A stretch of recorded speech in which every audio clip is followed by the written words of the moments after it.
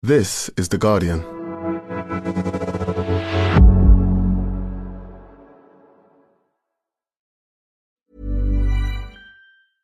So crispy kann Chicken. Jetzt nur bei McDonald's. Der McCrispy Homestyle mit extra crispy Chicken. Und neu McCrispy Homestyle Spicy Guacamole. Nur für kurze Zeit. In allen teilnehmenden Restaurants, nicht zu unseren Frühstückszeiten.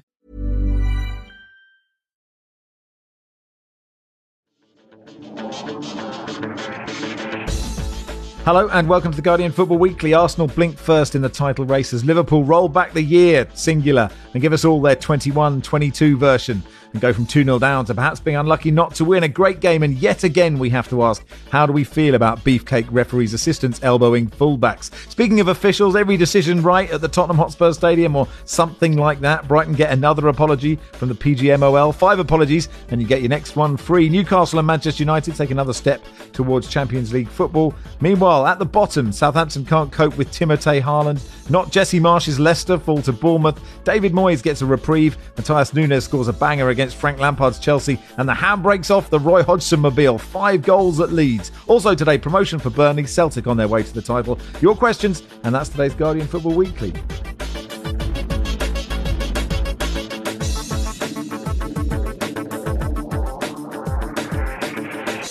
On the panel today, Barry Glendenning, welcome. Hi, Max. Hello, Will Unwin. Good morning. And hello, Troy Townsend. Hi, Max. Only one place to start, Anfield, Liverpool 2, Arsenal 2. Arsenal dominated the first half, Liverpool the second. It's one of the best games I've ever seen. I'm not exaggerating. Exaggerated Micah Richards. But, Barry, it was brilliant. Yes, a superbly entertaining game in which both sides will feel they should have won. Both sides could have lost. Is it a point gained or 2 points lost for Arsenal? We don't know. I probably think it's a point gained. And I think some people are suggesting they may have thrown it away. But it's one of those games where both teams were brilliant for periods of time. And because Arsenal were brilliant first, the thinking is, oh, they blew it. But I think by the end, obviously, Aaron Ramsdale was called upon to make 2 outstanding saves, one quite good save from Darwin Núñez, and Arsenal were probably in the end lucky to get away with the point. Whether it will be enough, only time will tell. But it was a game as well in which we saw the best and worst of Trent Alexander-Arnold. I presume we'll talk about that later. There was drama involving officials. And I absolutely loved it. I really, really enjoyed it as a neutral. Yeah. What changed, Will, after about 40 minutes? Lots of people are saying, Granit Xhaka left a bit on Trent Alexander-Arnold and suddenly the famous Anfield crowd got interested in the game and that turned everything. Is that a kind of oversimplification of the events that happened? It's a slight oversimplification, but I think what you saw in the first half was 2 teams that, on paper, obviously if you've not looked at the league table, are actually very similar in quality. But in the first half, Arsenal had that confidence that Liverpool had been missing all season. You look at the Van Dijk touch for the first goal. You look at, allowing Jesus to get a yard of space for seconds because the players aren't on the top of their game, and that's what happens. But they were still creating chances. They're still going forward well, but they couldn't find that little extra until the Xhaka Trent Alexander-Arnold moment, where it all kicked off. And you can say, we can talk as much as you like about tactics and what, but it does help having a bit of aggression and a bit of fire that you're lacking when you've not got any confidence in your team. And it did change the Anfield crowd, it did change the players. It got them up. It's like, we're not going to lose to this rabble. We're going to give it everything. And it did switch, and it switches your mentality. It focused the players, I think, where I think they're getting lost in their thoughts when things aren't going well. And that did change, and the energy levels go up. And when your energy levels go up, you improve your performance, and everything was a bit more efficient, bit tighter, and a bit more desire to go forward and do things and to win those 50-50 duels and everything. So it was a good flicker the switch for Liverpool at that stage. But they've always had it in their bag, and they're waiting for that moment that things have clicked this season after a pretty dire state of affairs. Yeah, it was actually nice, Troy, to see old Liverpool wasn't it? Well, I don't know about old Liverpool, but listen, definitely for me, that was the pivotal moment. And the reason why is because Liverpool capitalised on it immediately, whereas Arsenal were running away with that game at a canter, even at 40 minutes. You know, they'd set their stall. They knew what they wanted to do. They absolutely knew Liverpool's weak areas, and they exposed them. And it needed something to get the crowd motivated that their team were involved in a football match. Because before then, I think they've just turned up and didn't even believe in the team themselves. The performance against Chelsea wasn't great, was it? So it pumped them up. It got them going. It was a perfect time to score, get them back in the game. And then they were probably disappointed that halftime came around. But definitely, the second half was one that, it was one of the best games that I've seen in my lifetime, I believe. Yes, Barry? I was watching this with some friends, and when Jamie Carragher made that comment, after the Xhaka incident, if this Anfield crowd's sleeping, don't wake them up. And that prompted much eye rolling, about Anfield's mythical status, because in common with many English grounds, it's not the Red Star Stadium or the Bombonera, is it? But it did seem to have a noticeable effect, and it did seem to galvanise Liverpool. And they had been, the game was running away from Liverpool, and the crowd were, obviously fast asleep and not contributing much. Yeah, Seb says, and you sort of touched on this earlier, Barry, in the end, not a bad result for Arsenal, is it? I genuinely can't tell if I'm relieved about coming out of Anfield with a point, or if I'm upset about the gap to Man City's shrinking. I need you to tell me what to think. I mean, Ian Wright on Match Today was very positive about that result, Will, saying, look, the record at at Anfield is terrible. It's a point gained. But once you are 2-0 up, I mean, and I also think they were probably lucky to get anything by the end, even though that moment where Konate sort of, his chest isn't strong enough. So you'd thought he'd have quite a tough chest, but it's not. And then a minute later, if Martinelli puts Saka through, that Arsenal could easily win it. But do you think that is a point gained or 2 dropped? Well, I think it's definitely a point gained on the day. Obviously, outside of Arsenal, for Manchester City at the moment, with their run of 8 consecutive wins, looking like the machine they generally get to by early April most seasons, it's a very worrying 2 points dropped. Because if City beat Arsenal and they win their game in hand, then City will go top on goal difference, and that's what Arsenal will be worried about now. And when you are worried about seeing what's coming up behind you, you can take your eye off the ball and become a bit panicked. And if you are going to win the league, having a 2-0 lead away from home, whether it's Anfield or Bournemouth, no offence to Bournemouth, you have to maintain it. And so, it'll probably be quite a demoralising one. They'll be a little bit relieved that they got away with a point. But the main thing now is that they'll be looking over their shoulder, worrying what's coming at them. And you think, Troy, I mean, there are so many pivotal moments in this game, actually. Just the penalty miss, which Dion Dublin said is a criminal offence, which is really quite tough, isn't it? Presumably not as big a sentence as attempted murder that we discussed at length last Monday. And then you've got Zinchenko just letting Trent it was great from Alexander-Arnold, but at that moment, you think Arsenal have basically done it. And it's just so easy for Alexander-Arnold. Or am I not giving Trent credit? And we should give Trent credit when we can. Yeah, I think we have to give Trent credit when we can. And I don't want to then go into the motion of slaughtering his defensive game at all. But, he's very clever there. And he kind of drew Zinchenko in. But you knew how much it meant to Zinchenko when you saw a picture of him or the footage of him on the touchline with his head in his hands, because he knew that was a massive moment. But again, that's where Trent's at his strongest. Do Liverpool need to look at, they keep trying to play him in a position where actually everyone is excited to play against him. He's not getting any better in that position, is he? So, it was a great piece of play. Fantastic header from Firmino. Brilliant header, something that we hadn't seen from Liverpool at that time. But then the game just descended into madness not long after that. Salah's penalty miss, for the first time, I never felt confident with him taking the pen. And it's definitely a point gain from where it was. The Ramsdale saves were unbelievable, and they could be the thing that actually hand Arsenal the title after an incredible last couple of minutes. I must say that I thought Jamie Carragher and Gary Neville got their screeching in tandem at that moment that Konate should have scored, didn't score. But yeah, it was at very, very high pitch, that's for sure.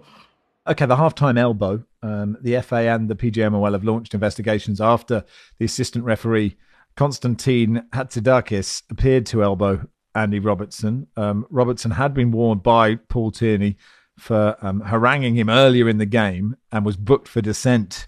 If you book one, you got to book both, surely. The same group of match officials were involved in controversy with Robertson at Liverpool last year when he was sent off and Harry Kane avoided a red card for a really bad foul, if you remember it. Jonathan says, after the wanton elbow on Andy Robertson by an official, what do the panel think is a suitable punishment to deter similar offences? Are player body cam trials within the grassroots game the next logical step? Dermot, linesman elbowing players, can we finally admit that everybody wants to see it? Sam, after this afternoon's halftime antics at Anfield, will Howard Webb be secretly looking forward to apologising for something slightly more left field? Barry, Roy Keane called Andy Robertson a big baby and kept saying baby. I mean, it was a very funny television. And my gut reaction is it was sort of something of nothing. Robertson touches him, he flicks his elbow. And I don't know if people are calling for his career to be over. I suspect on some area of the internet they are. But you probably can't be doing that if you are an official. Yeah, I kind of agree with Roy Keane. At first I thought maybe Robertson had blindsided him and come at him from behind, and it was just a natural reaction. He didn't realise it was a player. Thought it might have been someone, a pitch invader or something. But he clearly knew it was Robertson. He did appear to raise an elbow, and I suspect he'll be in a lot of trouble, because if Robertson did the same thing to him, Robertson would be in a lot of trouble. Part of me thinks they should just shake hands and,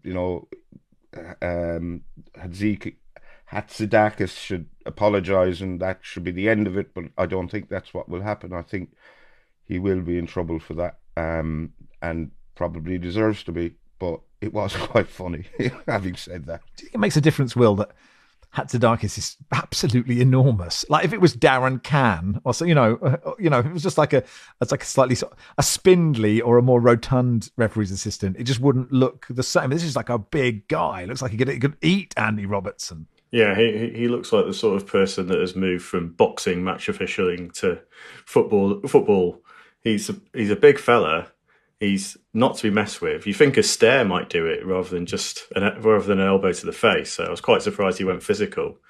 He seems like smart enough to do it in the tunnel as well. So it looks bad because he is fearsome physically. Whereas, as you say, Darren Cann, who had a good weekend himself, is the sort of man that goes. He went on pointless and won, I think. Whereas I don't think the liner from yesterday is doing any quiz shows apart from he might do Mastermind with Bruce Lee movies as his specialist subject.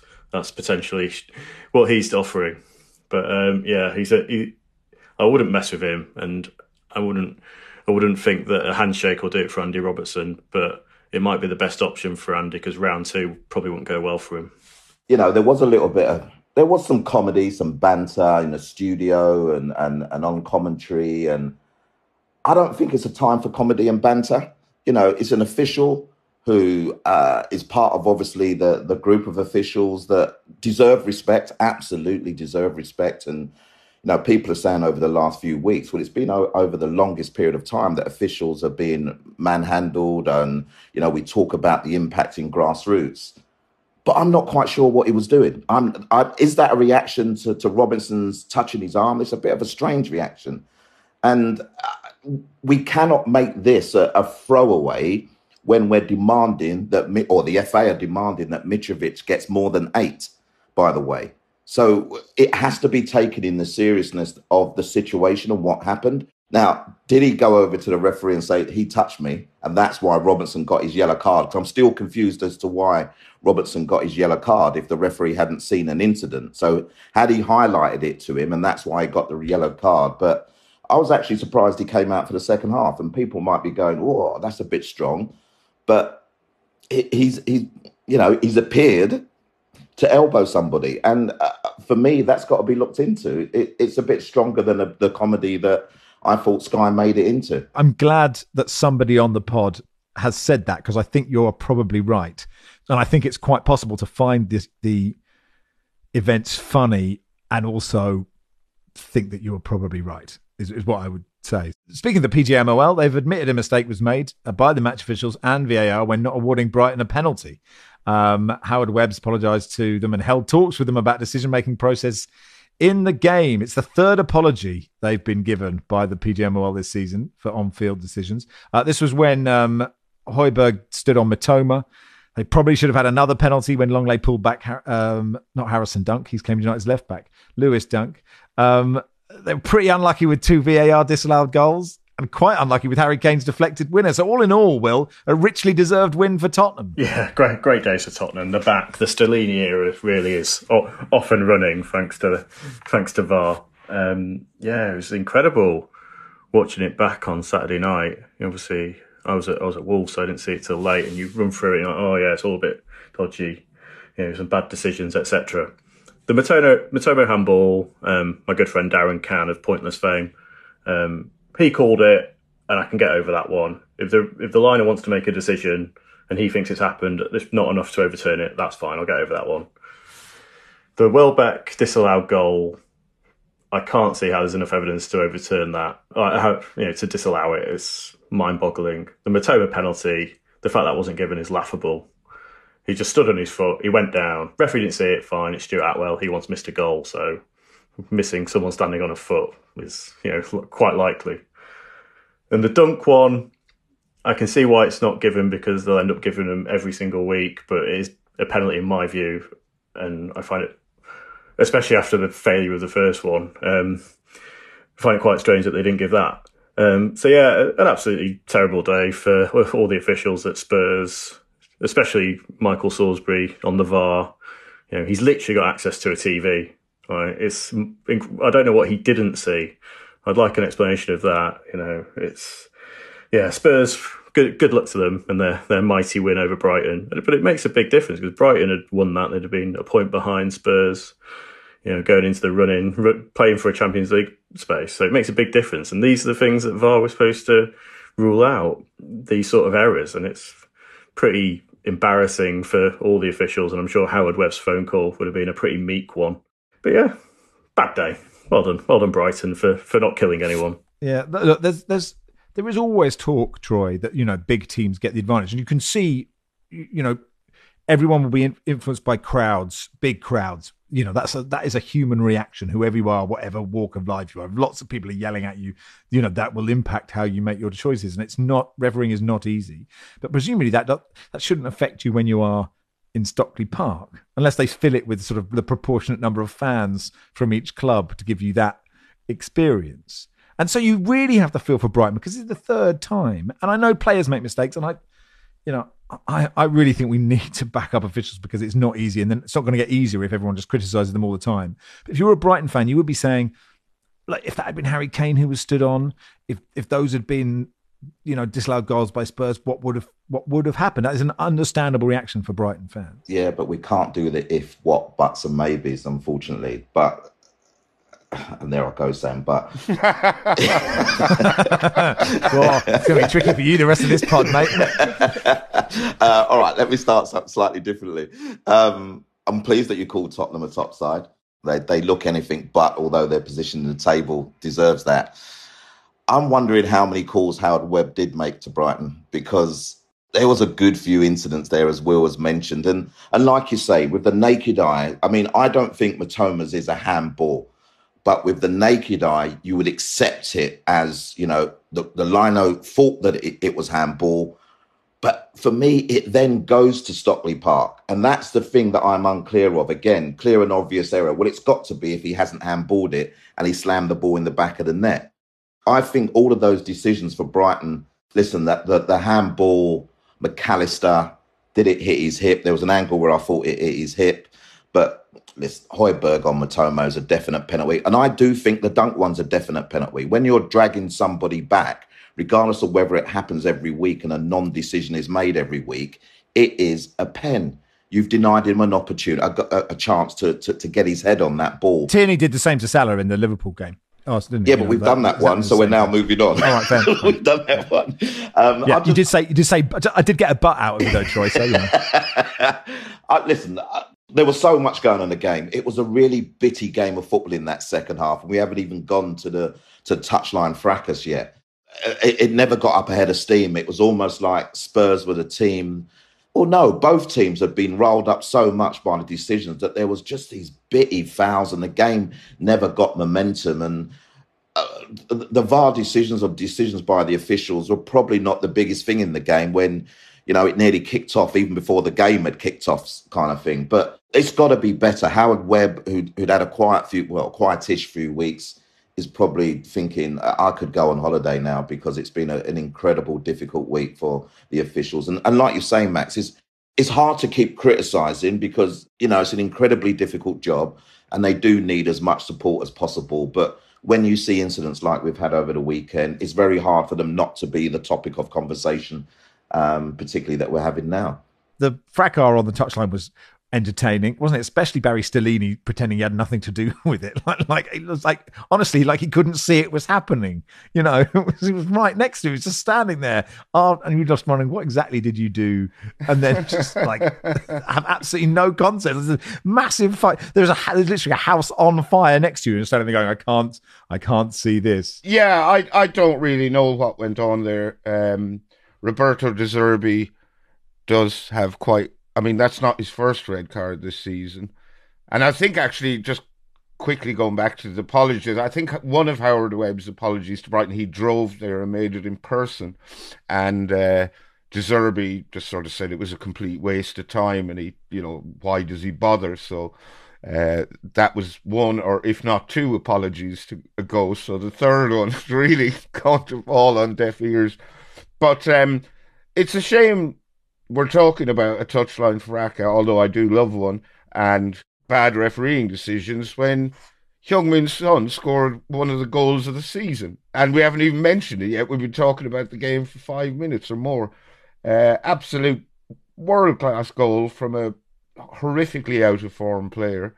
And there was, in between the fracas and the bad refereeing, there was some quite good football in this game. I have to say most of it played by Brighton, who I can't compliment them enough for how good they've been this season, despite all the disruption behind the scenes. Yeah, 100% you're accurate. And it was Son's 100th Premier League goal. I watched all of them yesterday. He scored a lot of goals like that, right and left foot, like just cutting inside either way and just absolutely bending it perfectly, unstoppable strikes. So you're right. We should have talked about that a bit more, but we didn't. And now we've run out of time in part one. So we'll hopefully talk about some football in part two, beginning with goal crazy Roy Hodgson's Crystal Palace.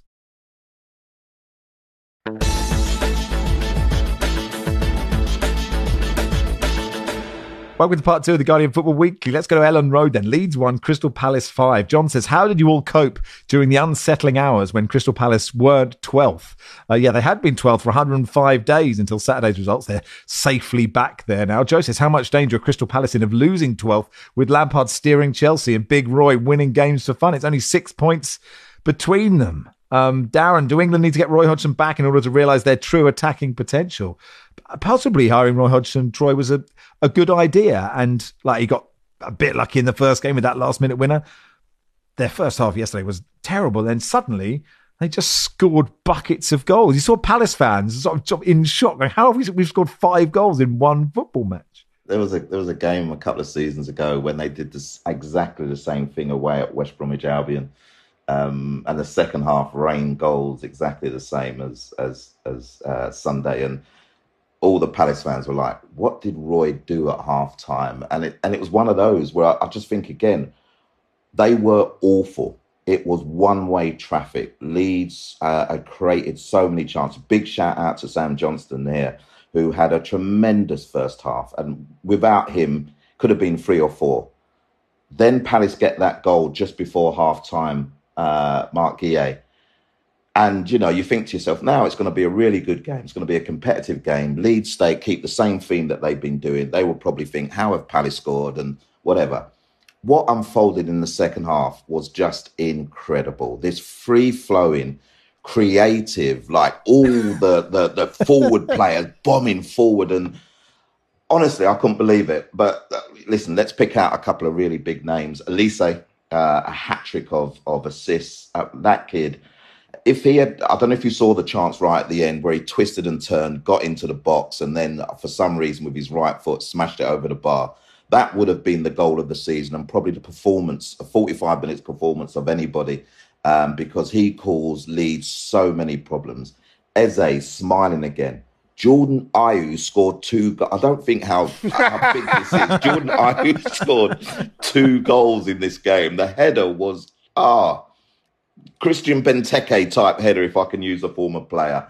So Roy can deservedly have a massive pat on the back. I will say that this was the run of games that everyone was going, right, Palace now need to get it right here. And I always think it's harsh when a manager, not just because it's Patrick Vieira, I mean, he's a great guy, but when a manager comes in at a really good period of time when, yes, the players need a little bit of boosting because of defeats against everybody that's above them in the league, but now they're going to be playing teams that are below them and in and around them, I should say. So it's come at a good time, but that win, that is significant. The manner in which they won the game, the performances of the standout performances of those forward-thinking players, and Ayew getting 2 goals. I mean, amazing. I really liked Roy Hodgson at the end going, I'm not going to get carried away with this victory, but literally like grinning, like I've never seen him grin in his entire life. Yeah, well, as Troy said, it was a remarkable capitulation by Leeds and an incredible turnaround by Palace, because Leeds should have been out of sight by half-time. And for Palace to get into the dressing room, not only not losing, but on level terms, was just incredible. But, you know, Elise, Eze, Ayew, has never convinced me, I have to say. But when they're all click and at the same time, it doesn't happen very often, but it happened yesterday. They're mesmerising, and they're all, you know, well, Elise and Eze are terrific players. Odsonne Edouard hasn't really convinced since going to Palace, but he was good too yesterday. But a worrying collapse from Leeds, because they were absolutely dreadful in that second half, having been outstanding in the first.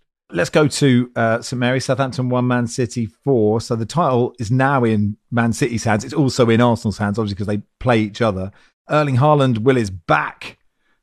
Does he make Man City worse? We don't know, but what an overhead kick. Because that's like the ball, it's not like in the perfect position to execute that bit of skill, I think. No, he had to go incredibly high, pivot himself in such a way that, I'm sure the members of the panel would have ended up in hospital. No offence to anyone here, but we can try it later and we'll see who ends up faring best. And yeah, it didn't seem like the most sensible thing to do. Anyone else would have just either gone and chased it out to the corner and tried to get it back in the box, or, if they were lucky, head it back down. But no, Erling Haaland is without doubt the best number 9 in the world. And, once you're over the 40 goal mark in a season, you might as well just keep trying different things and proving more and more week in, week out that you've got things in your locker that no one else has. Everyone, he gets criticised for not touching the ball enough and blah, blah, blah. When you are scoring 40 odd goals by April, you are an incredible footballer. And now he's in the mood just to prove any ludicrous doubters wrong, that he will do things that no one else can. And that was a wonderful moment to see in the Premier League. First City player to reach 30 league goals since Franny Lee in 1972. Yeah, and he's sort of on course for Dixie Dean levels. I mean, Barry, you and I both noticed the real high point of this game. Yeah, at half-time after he'd scored. And hats off to Southampton for a brilliant first-half performance, by the way, in which they should have taken the lead. Kamaldeen Sulemana missed a couple of decent chances. He untied his hair and did the sweep, to loosen his mane. And Sky Sports seemed strangely fixated with this and kept playing it in slow motion. It reminded us of the Timotei advert from back in the 80s, where that blonde lady was washing really her hair in a waterfall. So if Timotei are looking for someone to endorse their shampoo, I don't know if they're even still a going concern. Get in touch with Erling's Mr. 20%. Maybe that was his plan. He's he's just done his new boot deal. Now he needs to move into different areas. He showed off his new boots with the overhead kick. Now he showed off his hair. I'm sure any shampoo conditioner maker will be eager to sign him up. I was going to say, I thought that you were saying that this has been his grand plan all along. Football is just a byproduct. This has been, football helps him on the journey to becoming the new face and hair of Timotei. Well, look, he's obviously just taking the piss out of football by scoring 4 goals every week. Clearly, football is just it's just a hobby.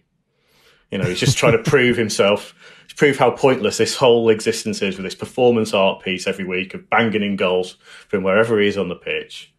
And the real gain is Procter & Gamble. No, Johnson & Johnson. That's the one. You can do Procter & Gamble. You can do them all. For City, Troy, Kevin De Bruyne isn't the fastest player in Premier League history to reach 100 assists. Meanwhile, you've got Jack Grealish, who's now scored 9 and set up 15 since the World Cup. I mean, these two are City are now on another level, aren't they? Yeah, they've clicked into gear, haven't they? And they've clicked into gear with everybody enjoying themselves. With Pep now not tinkering with his team, making sure that he has almost like a 11-13 that he's going to trust. Phil Foden's injured at the moment, but going to trust until the end of the season, and everyone else is going to be a bit part. And I think because of that, we're seeing the best of Jack Grealish. I mean, again, yes, Barry's right. Southampton were good in that first half. But from the minute that cross left De Bruyne's boot and Haaland got his head on it, I think it was game over almost, because it was the kind of control that City needed. And the goals in the second half, Grealish's goal was very good. Again, a pass in and behind the fullback. Grealish on the end of another great pass to cross for Haaland. And, it was just, I think Haaland must be a little bit pissed, though, because every time he gets taken off on 2, there seems to be a penalty straight away.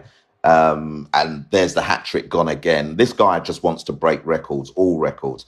I think he understands Pep's mindset now, where he says, look, you've done enough. We've won the game. I need you sharp, fit for what's coming next.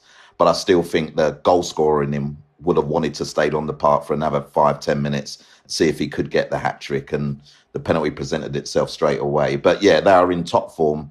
De Bruyne now looks like he's enjoying his football again. From the World Cup, he didn't look like he was enjoying it, and Pep was resting him or leaving him on the bench in really important games. But he's enjoying his football again, isn't it? You can tell. You can just tell.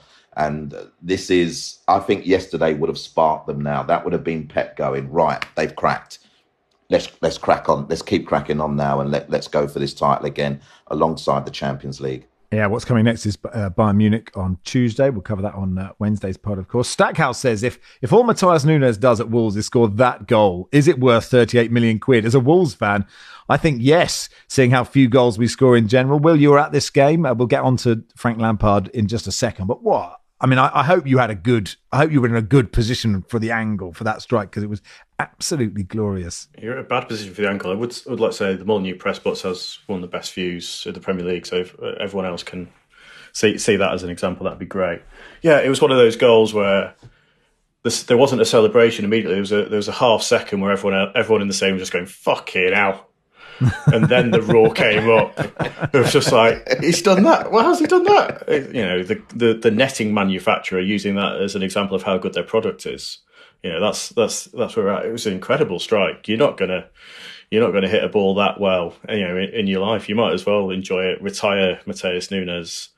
You can go whack the ball at Wolves all you want in Wolverhampton. You're never going to hit a ball that well. Keeper had no chance. Admittedly, in the negative for Chelsea, had too much space to hit it, but what a goal! And Wolves. The thing about Wolves under Lopetegui, they're very efficient. They all know what they're doing. They were missing Ruben Neves as well, which is quite incredible considering they dominated midfield without him, which again probably shows how poor Chelsea were. But it was great to see Diego Costa, who will never score a goal in professional football again. I think that's 19 games for Wolves without scoring. But he is loving life, just angering centre-backs that are probably on far more money than him and have got longer of their careers left. But he loves just winding them up for well, for an hour. After an hour, he was absolutely knackered and had to be taken off. But it was just to see. It's just great to see him enjoyed himself for that hour.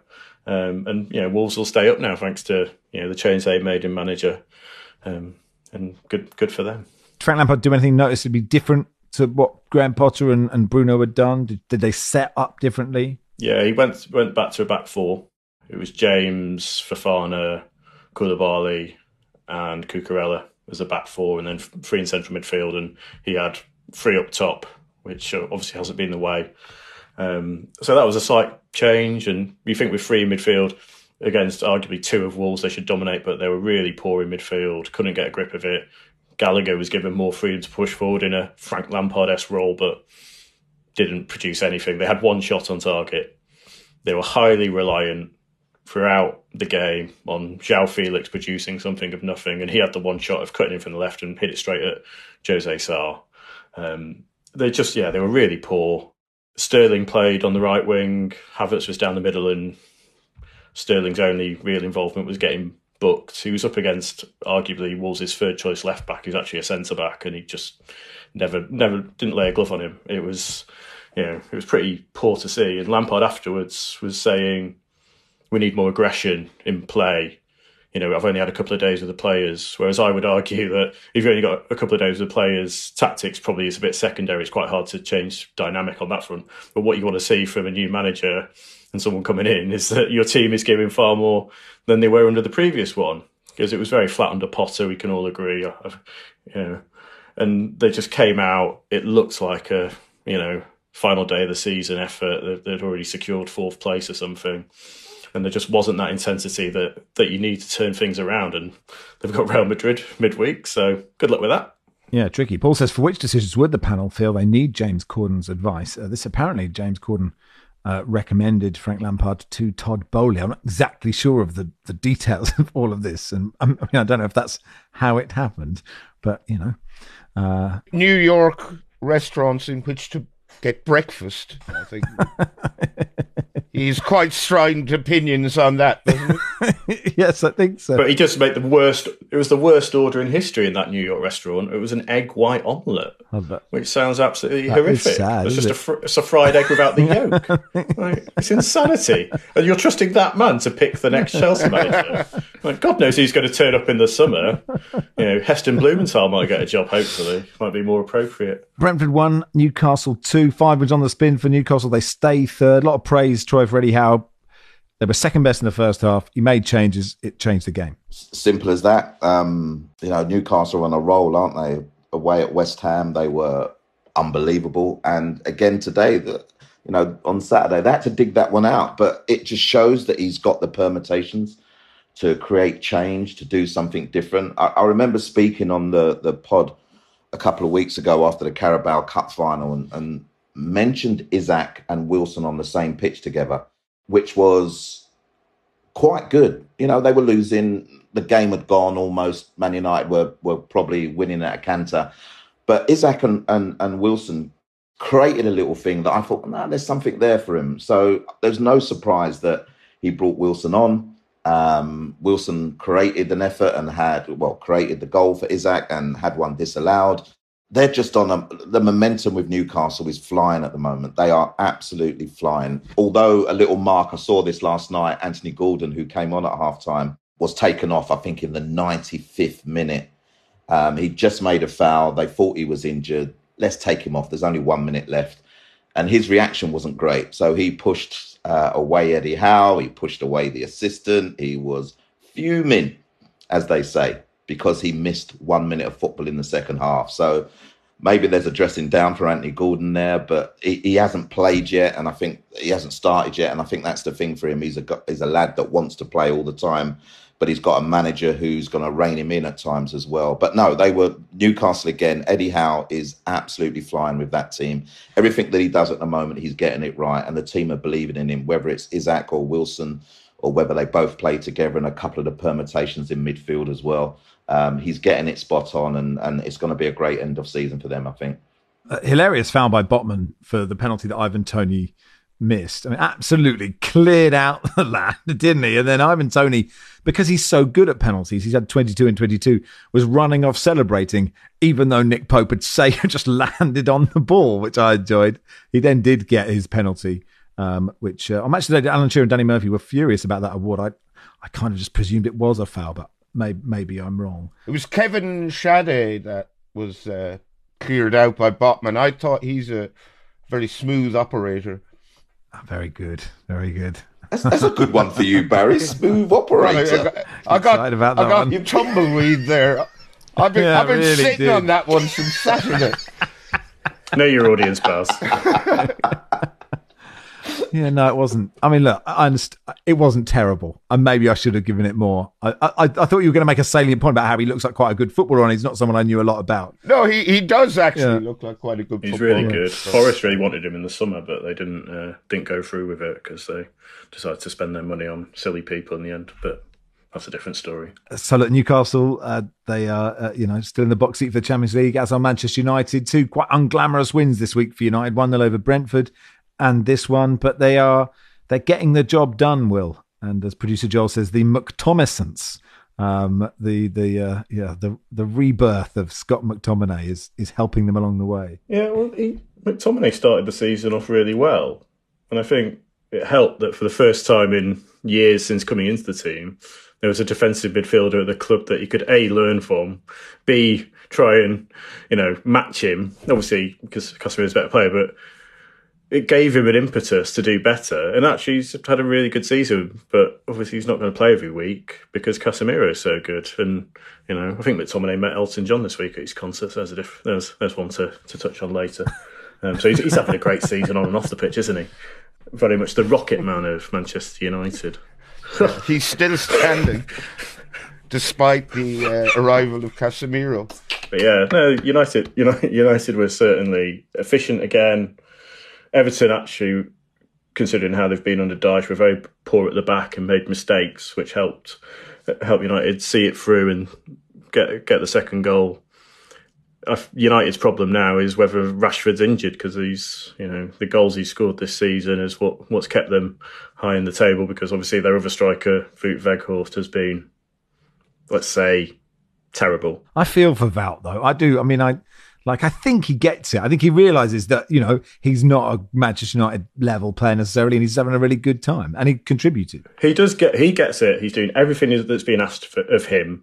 But unfortunately, his style of play doesn't fit what United are doing as a replacement, for Martial. He's a completely different player. He's not a great finisher. United aren't getting the crosses into the box that he needs to score from. And so unfortunately, he just changes the dynamic of play so much. It's not helpful when he's in the team. United are going to have to hope that Rashford's not as bad as you think. But good news, Martial came on, scored, and he's gonna have to replace Rashford if he's injured. Jordan Pickford had a great game for Everton, but not enough. The next two games are Fulham and Palace, so we'll need to pick up points from those. And Harry Maguire started Troy, which and he's had a little run. I don't know how many games he's played in a row, but I sort of feel like I'd like him to be really successful. What do you class as really successful? Is that just a run of games? Because if that's the case, he's hit his success, isn't he? Listen, Everton were not good enough going forward to really test Maguire. So there was a chance from Sims in the first half that he dragged wide, but Everton were not good enough. And so for Maguire, it's probably the perfect game to play in. And I don't think he's going to move the two centre-halves that will start, most games and definitely the important games, but it's a good game for him to be involved in. He can show off more of his qualities on the ball. There was a couple of headers, I can't deny. There was a couple of corners where he's got his head first, and he gets criticised a little bit. Listen, I'm not his biggest fan, so it's maybe wrong to come to me, but he gets criticised sometimes even when he does the basics very, very well. And the basics for a centre-back like Harry Maguire is make sure that you're in a position to head it, make sure you stop anyone from getting round you, and can you set up a couple of our attacks as well. And the fact that Bruno Fernandes was coming so deep, and there was a reason why he was coming so deep, all you had to do was make sure you fed Fernandez, because he was then, and McTominay were playing these raking passes over a very high Everton backline. Ben Godfrey was the one. I mean, if Anthony really could finish, it could have been 3 or 4 before half-time. And I'm not surprised that Ben Godfrey was whipped off at half-time. But they were obviously playing to the manager's tactics. And I think Sean Dyche has come out a little bit here because he's set up all wrong. I actually thought Everton had an opportunity again on Saturday. And then when I saw the way they set up and the fact that Man United had 21 shots in the first half, which apparently is a Premier League high, you kind of realise that they did things wrong in that half. But the goal, the McTominay goal, there's 8 Everton defenders in and around the box, all doing absolutely nothing or looking at each other, wondering who's going to press. And Sancho's ball into McTominay was brilliant. People are saying that Pickford should have saved it near post, but he was really close and he hit it with everything he had. And it's a really, really good goal. Yeah, I actually agree. That is proof that you can get beaten at your near post and it isn't your fault. That'll do for part 2. Part 3, we'll rattle through the rest of the Premier League and do any other business.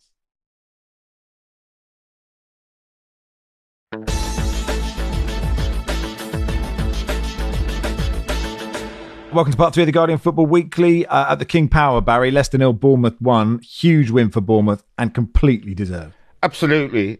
I wasn't convinced by Gary O'Neill. I'm still not totally convinced, but he's got a couple of great results for them the last couple of games against a Leicester team that were nothing short of dreadful. Their first half performance was absolutely dismal, and an uncharacteristic error from James Maddison led to the goal. But Bournemouth, with better finishing and a more clinical finisher than Dominic Solanke, could have scored way more goals, or Bournemouth could have scored way more goals. Leicester they look like the only team in among the 9, or well, maybe not 9 anymore, but the relegation contenders who have completely given up. Their morale is on the floor. There's talk that Jesse Marsh was going to get the job, which I would have thought a weird appointment, but that seems to have collapsed over the finer points of his contract negotiations, as happened at, where was it? Southampton, after that Welsh fellow got sacked. Yeah, Bournemouth have given themselves a great chance of staying up, and Leicester look in all sorts of trouble because there just doesn't seem to be any team spirit there at all. Ever since Barney christened Phil Billing paperless, he has gone on a wonderful run. And I mean, that was an interesting back pass from James Maddison, Will. But Billing has got, watching him go, he's got a lot to his game, and he's he's like enormous, but he's also like really talented player. Yeah, no, he's incredibly good on the ball. Got great physicality, and can obviously read a mistake from a number 10 at a moment's notice. He's really improved under O'Neill and coming back to the Premier League and shown that he's made a step up after a long time at Bournemouth, where probably previously he wasn't seen as a top midfielder. But what he's shown this season could see him move to a slightly higher club. No offence to Bournemouth again. How many times can you not offend Bournemouth without offending them in one podcast, Will? They're the furthest team from my house, right. So I assume I'll never meet a Bournemouth fan. That's good logic. So they're my go-to to offend. And they're lovely fans, though. Lovely fans. Leicester, the Jesse Marsh thing is interesting, Troy, isn't it? Because I minded to agree with Barry. When you heard that, you were like, that doesn't seem like a great idea. And he might be brilliant, he might not. And then for that to fall through sort of makes it almost feels even more incompetent to not get Jesse Marsh than to get him. I think we're in this era at the moment, aren't we, where the sackings have been done, and I think most of us can understand why the managers are being sacked, but then those linked with these jobs, and this is another strange one, because I think, is it the back end of last week, I heard Martin O'Neill's name being bandied about as well, to come back to Leicester, and Rafa's name's in there, and maybe Marsh was watching somewhere that performance, and it was as limp as anything, and even some of the players, I think Johnny Evans has said that he can see the fear in the players' faces that, this could be it. This could be them going down. And maybe Jesse Marsh, who, was almost taking Leeds down, has probably gone, no, I actually don't want that on my CV. There's a group of players that I don't think I can change their mindset. And I'm best staying away from there. Or if they do want me, I want a big wage packet. to successfully keep them up, and probably couldn't agree it. But I think it's right what's being said out. The teams down at the bottom, and I'm looking at the table now, they are in free fall and they don't look like they've got anything in them. You know, Jamie Vardy coming back in, you thought, right, Vardy will sniff a chance out. He's not sniffing anything out. Maddison is now not playing to his levels. We could run right through that team. It's going to need something big. I'm going to need something big to get them back on track, or else they will be my surprise team to go down. If they're in free fall, Barry, what are Nottingham Forest? Are they in sort of just fall or... I'm not sure Nottingham Forest ever went high enough to be in free fall. It's not like they've gone over a cliff. It's more fallen off a curb, maybe, into it, and are in danger of dropping into the grate along the gutter. Their away form is just astonishingly bad, and I guess that has to be laid at the door of Steve Cooper, the blame for that. I think he's done a pretty good job at Forest, but as we noted last week, that supposed vote of confidence he got didn't actually contain anything resembling a vote of confidence. It was more a statement: he is still our manager, but things need to improve quickly. Things haven't improved quickly. Away at Villa was always going to be a tough assignment because Villa have transformed their fortunes under Unai Emery, and Villa fans will again note we're talking about Forest and not them. Apologies. But there are very bad teams down there. 7, 8, 9 bad teams vying to not get one of the 3 relegation places. Some very bad teams will stay up, and Forest may be one of them. They're not terrible, but away from home, they are shockingly bad. Shocking. I sort of think that the opposite to Baz. That actually, obviously, because the Premier League is improving so much, that these teams are actually all right.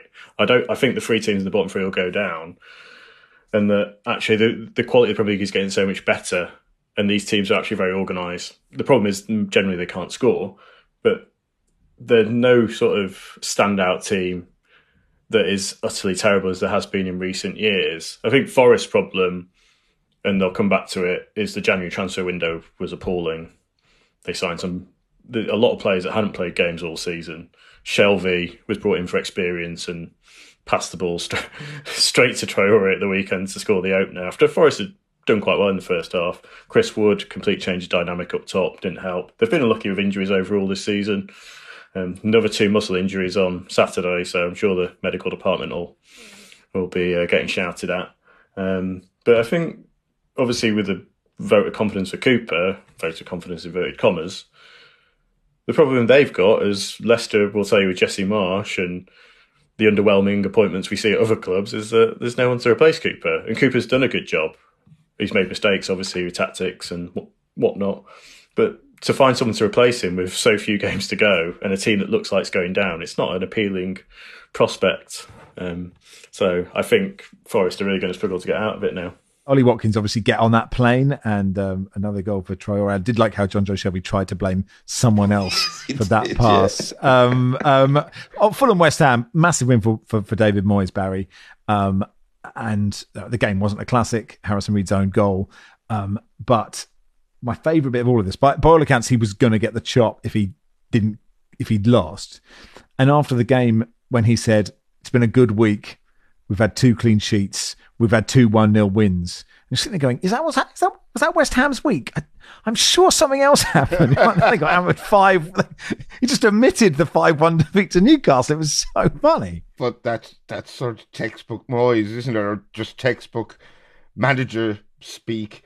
That's a huge win for West Ham against out of sorts Fulham, because in their next 6 games, they have to face Arsenal, Liverpool, Man U and Man City. So it's difficult to see them getting too many, if any, points from any of those 4 games. He made 5 changes to the side that got monstered by Newcastle. Maybe he didn't realise he'd made 5 changes because he seems to have forgotten that game was played. Going-wise. He had Danny Ings and Mikel Antonio playing together for the first time. Normally it's one of them. He played both of them. And I suppose at least he's doing something, he's trying things, and it worked. Moving on, Barry, the old firm, Celtic beat Rangers 3-2, mini Fitbar corner, if you've got it in your locker. I do. I couldn't watch this game because I was on Manchester United Everton duty, but I've seen the highlights. Score was 3-2. It was more routine win for Celtic than the scoreline suggests. I think Kyogo Furuhashi scored 2. James Tavernier, either side of a James Tavernier free kick. Then they went 3-1 up through Jota. Tavernier scored a second. And there was a bit of a bone of contention. Alfredo Morelos had a goal disallowed for a push on Alistair Johnston, that Canadian international who Celtic signed after the World Cup. Rangers are incensed, and they said they'd be writing to the FITBA equivalent of the PGMOL asking for an explanation as to why the goal was disallowed. I expect they'll get a letter back saying it was disallowed because he pushed Alistair Johnston in the back. But, Rangers are a bit aggrieved. Celtic are 12 points clear now with 7 games left. Any slim hopes Rangers had of mounting a challenge are gone.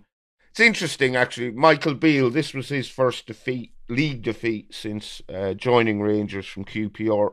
So on the face of it, you'd say that's good, but he's now sent teams out to play against Celtic 3 times. They've drawn 1, they got beaten in the League Cup semi-final, they've lost here. So they've got a Scottish Cup semi-final coming up against Celtic. And if he loses that one as well, will it have been a good start to his tenure or a really bad one? I don't know. I don't think Rangers fans will settle for 3 defeats and a draw out of 4 games. Obviously, big day of EFL today. Good Friday was a big day. Easter really, dictates a lot of what happens in the EFL. It's a decisive time. Had 2 straight wins for Cambridge, by the way. So on Wednesday, we'll talk about the EFL. Congratulations, obviously, to Burnley. We all knew they'd go up. They did it with a 2-1 win away at Middlesbrough, and we'll talk about Vincent Kompany's brilliant job.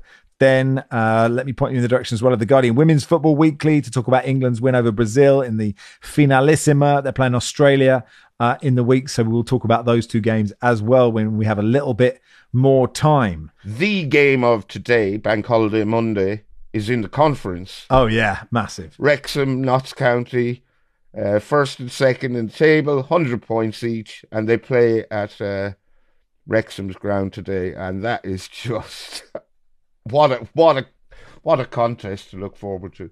Yeah, I mean, important to point out that people who don't necessarily look that far down, only top goes through, and then the other goes into the playoffs. So you could finish 40 or 50 points above somebody, and they could still beat you in the playoffs. So, fascinating, that one. Finally, Joachim writes, me and my partner went to London. You didn't give us any advice. He did ask for advice on what he should do in London. Our apologies. But we managed. And I proposed, and she said yes. So we left London broke. As a Norwegian, I'm used to high prices, but sweet Jesus, he says, but happy and engaged. All we need is a congratulations from Barry to bless us. Congratulations. And I agree, London is horrifically expensive, even by Norwegian standards. I hope you put a big rock on her finger and spared no expense there. Marvellous. And good luck to you. Have a lovely time. And we wish you a long and happy marriage. Normally, Barry says, I'll give it 6 years. But it feels that was a heartfelt one. So, Well, as I'm getting older and more embittered and more resigned to the fact that I will die alone, I need to be more magnanimous in my congratulations for other people who have found happiness. Is that a come and get me plea? Yeah, it is. Is this the Guardian Soulmates pod? Yeah, it is. Yeah, football's really a cover, isn't it? Almost slightly sort of sounds like Scrooge. You're just sort of coming round to just like showering everyone with love by the end. You're visited by any ghosts over the weekend. How exciting! Sorry to give away the story of Scrooge. Spoiler alert there for those who aren't quite across that. Look, that'll do for today. Thank you so much, Troy. Thank you, Max. Thank you, Will. Thank you very much. Thank you, Barry. Thank you. Football Weekly is produced by Joel Grove. Our executive producer is Danielle Stevens, back after the first Champions League quarterfinals on Wednesday morning.